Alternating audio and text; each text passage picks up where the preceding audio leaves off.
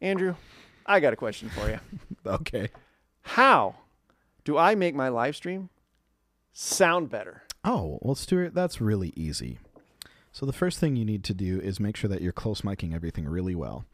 Then you need to pipe all of that down a splitter snake, send it to a production room with about $1 million worth of audio equipment in it, and hire a pro studio engineer. You could also throw tracks in there, right? You could just have everything tracked out. It doesn't really matter who's on the stage. I mean, right? then you're basically videoing like karaoke. Sure. Yeah. Okay, well, cool. All right, well, that wraps that one up. See you later.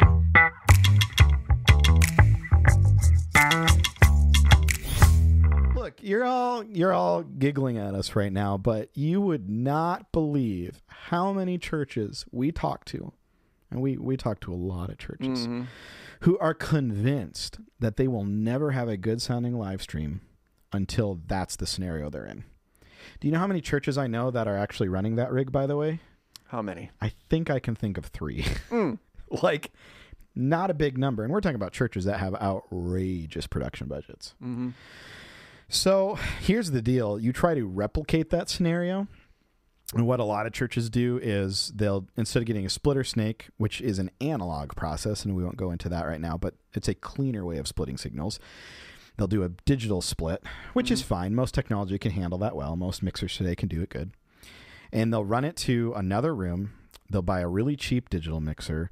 They'll put a volunteer in there who's never mixed a studio album in their life, and they're listening on a really crappy pair of headphones. Sounds about right. Yeah. They think they've replicated this whole beautiful mixing in isolation, creating this... But can you sound check in isolation? That's another video. Inside joke. So... there's a lot of people on the internet telling you today that's the only way you're going to get a good sounding live stream. So how do we do it? When we go into a church, what do we do? Well, we usually unplug all of that stuff. Yeah, we usually just... yeah. A lot of times, what we're going to do is we're going to optimize your PA. Yeah. Like, and it's so funny. I just love it, guys. We love working with churches. You guys are the best. Love it. And it's funny because people will call us with these questions and we'll say, well, the first thing we're going to do is come optimize your PA. And they're like, why? Because everything starts there. Correct. And we've talked in other tech talks about how like that means tuning your drum set, making sure your instruments are working correctly, all the right power, DIs, all that stuff. Then we're, tuning the PA. That means the mixer's doing its job without overexerting itself or underexerting itself. It's just working the way it's supposed to. Mm-hmm. And all that stuff. So we clean up all the signal flow. That means whatever we decide to send to your live stream is going to sound good already because we've started with good information, right? But then this whole idea that you have to take all those stems, basically, people want to break them out into multi-track audio, run them to a separate system and mix them again. That's a good technique. We stole that technique from the broadcast world. Because that's how, like, you go to a football game and that's how it's done. The audio for the football game is going to one system for everyone listening in the arena. It's going to a totally different system for everyone watching on TV. They have to do it that way. And they're really good at it. Mm-hmm. Like, everybody in that van who's mixing for that TV is really good. Yeah. They do it for a living. Yeah. Your guy who's mixing for your live stream probably isn't doing it for a living. Yeah. In most cases. So we tend to say, let's tune your PA, get everything good. And then most churches can find at least one good sound guy or one person who can be trained to do sound well. They have a good heart and they're learning. Yeah. Well, if they're getting a really good mix in your auditorium, why should that mix not be sufficient for your live stream? Yeah, absolutely. And a lot of people push back to that and they're like, well, no, they're totally different rooms. Well, are they though?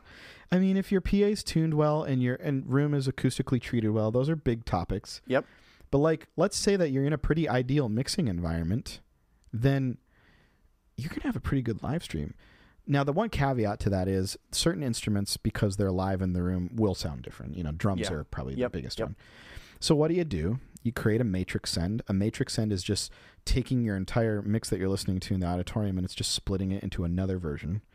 And then what you can do is you can feed that matrix send with like an auxiliary, which sounds complex, but every digital mixer does this. Mm-hmm.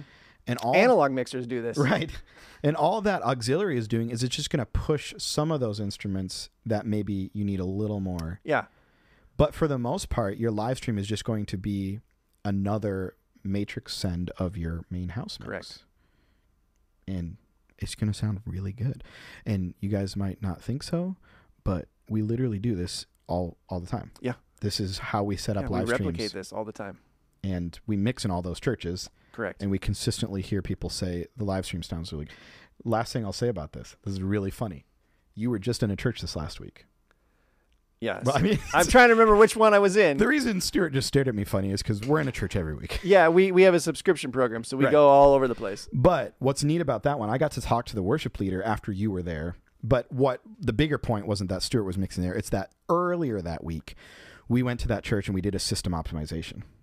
We cleaned everything up, balanced their P and everything. Retuned everything. Amazing, right? He had people calling him that next week going, our live stream sounded so good. Thank you for whatever you did. I didn't even know that. Yeah.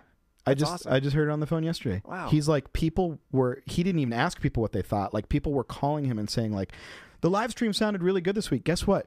Everything we did in that optimization, most people would not think was helping the live stream at all. Yeah. Right? They thought we were tuning their auditorium and all that stuff. Yeah. But because we optimized the entire process, by the time it got to the live stream, they were getting to enjoy that too.